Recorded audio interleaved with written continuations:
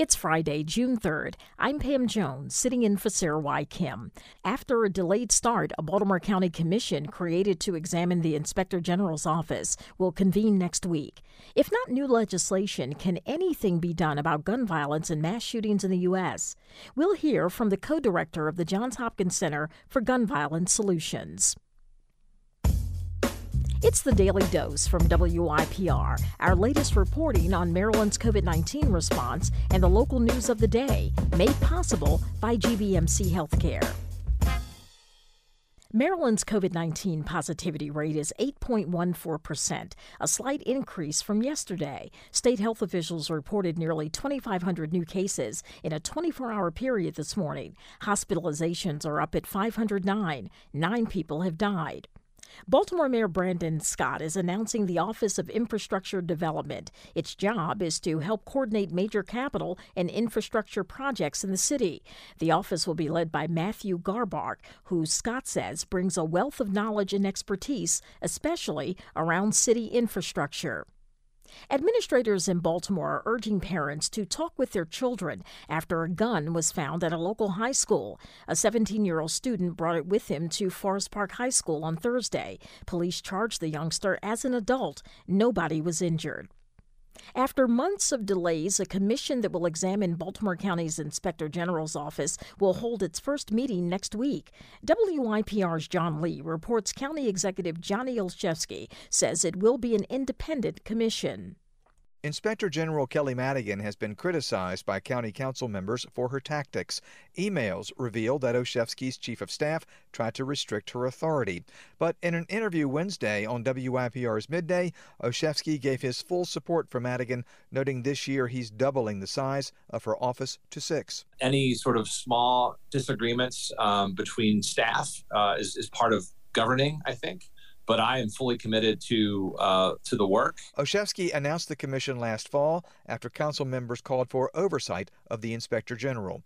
An interim report that was expected by July 1st will now come later in the year. Olszewski says the delay came from nailing down a staff for the commission that would be independent and outside county government. John Lee, WYPR News.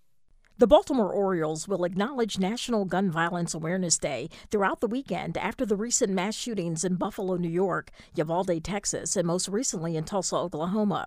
A moment of silence will be held before tonight's game at Camden Yards in memory of those who lost their lives to gun violence and to support organizations working for stricter gun legislation. The Orioles Charitable Foundation will match 100% of sales on Orioles Authentics merchandise during the weekend with donations to Moms Demand Action.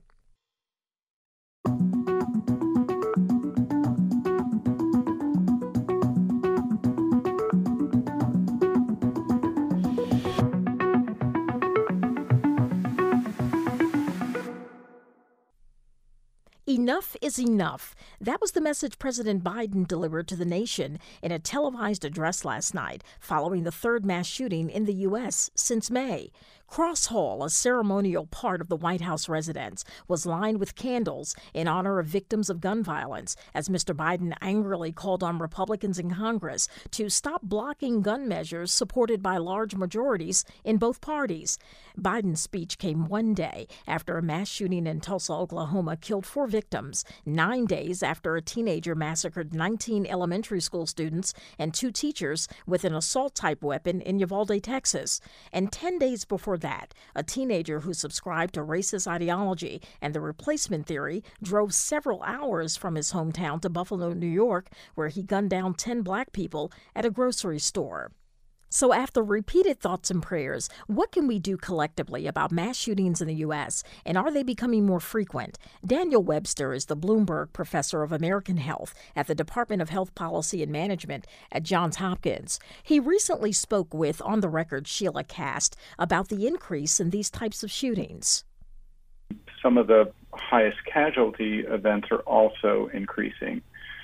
So I think with the multiple victim scenario, as we came out of COVID and there were more gatherings of groups, frankly, we started to see more mass shootings. But of course, it also came at a time when all shootings were going up really at historic paces across the country. So there are a lot of things that are converging now to, sadly, to create a condition for more mass shootings. And then I should underscore that some of these are driven, sort of by hate or misogyny and racism, and our social, cultural, and political climate, I think, is fanning the flames.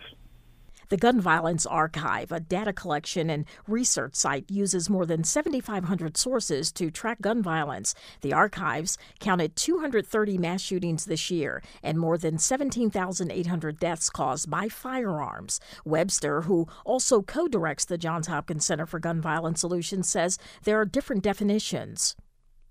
Well, first of all, it's good to just sort of understand that there are different definitions for what's the threshold for a mass shooting. The Gun Violence Archive uses, three or more victims, whether they die or not. You're going to get bigger numbers with that definition. Other places have defined it in terms of 4 or more deaths, and then there are other ways that people sort of narrow it down. Webster says the most common forms of gun violence result from personal altercations or other arguments. This is true whether you look specifically at Baltimore or you look across the country broadly based upon available data that we have. These types of shootings are more than twice as common as what we think of as more predatory crimes with guns, like robberies with guns or carjackings with guns. Far more common are altercations between individuals, usually where there's some prior relationship as opposed to strangers shooting it out. He also says there are policies proven to work to prevent gun violence.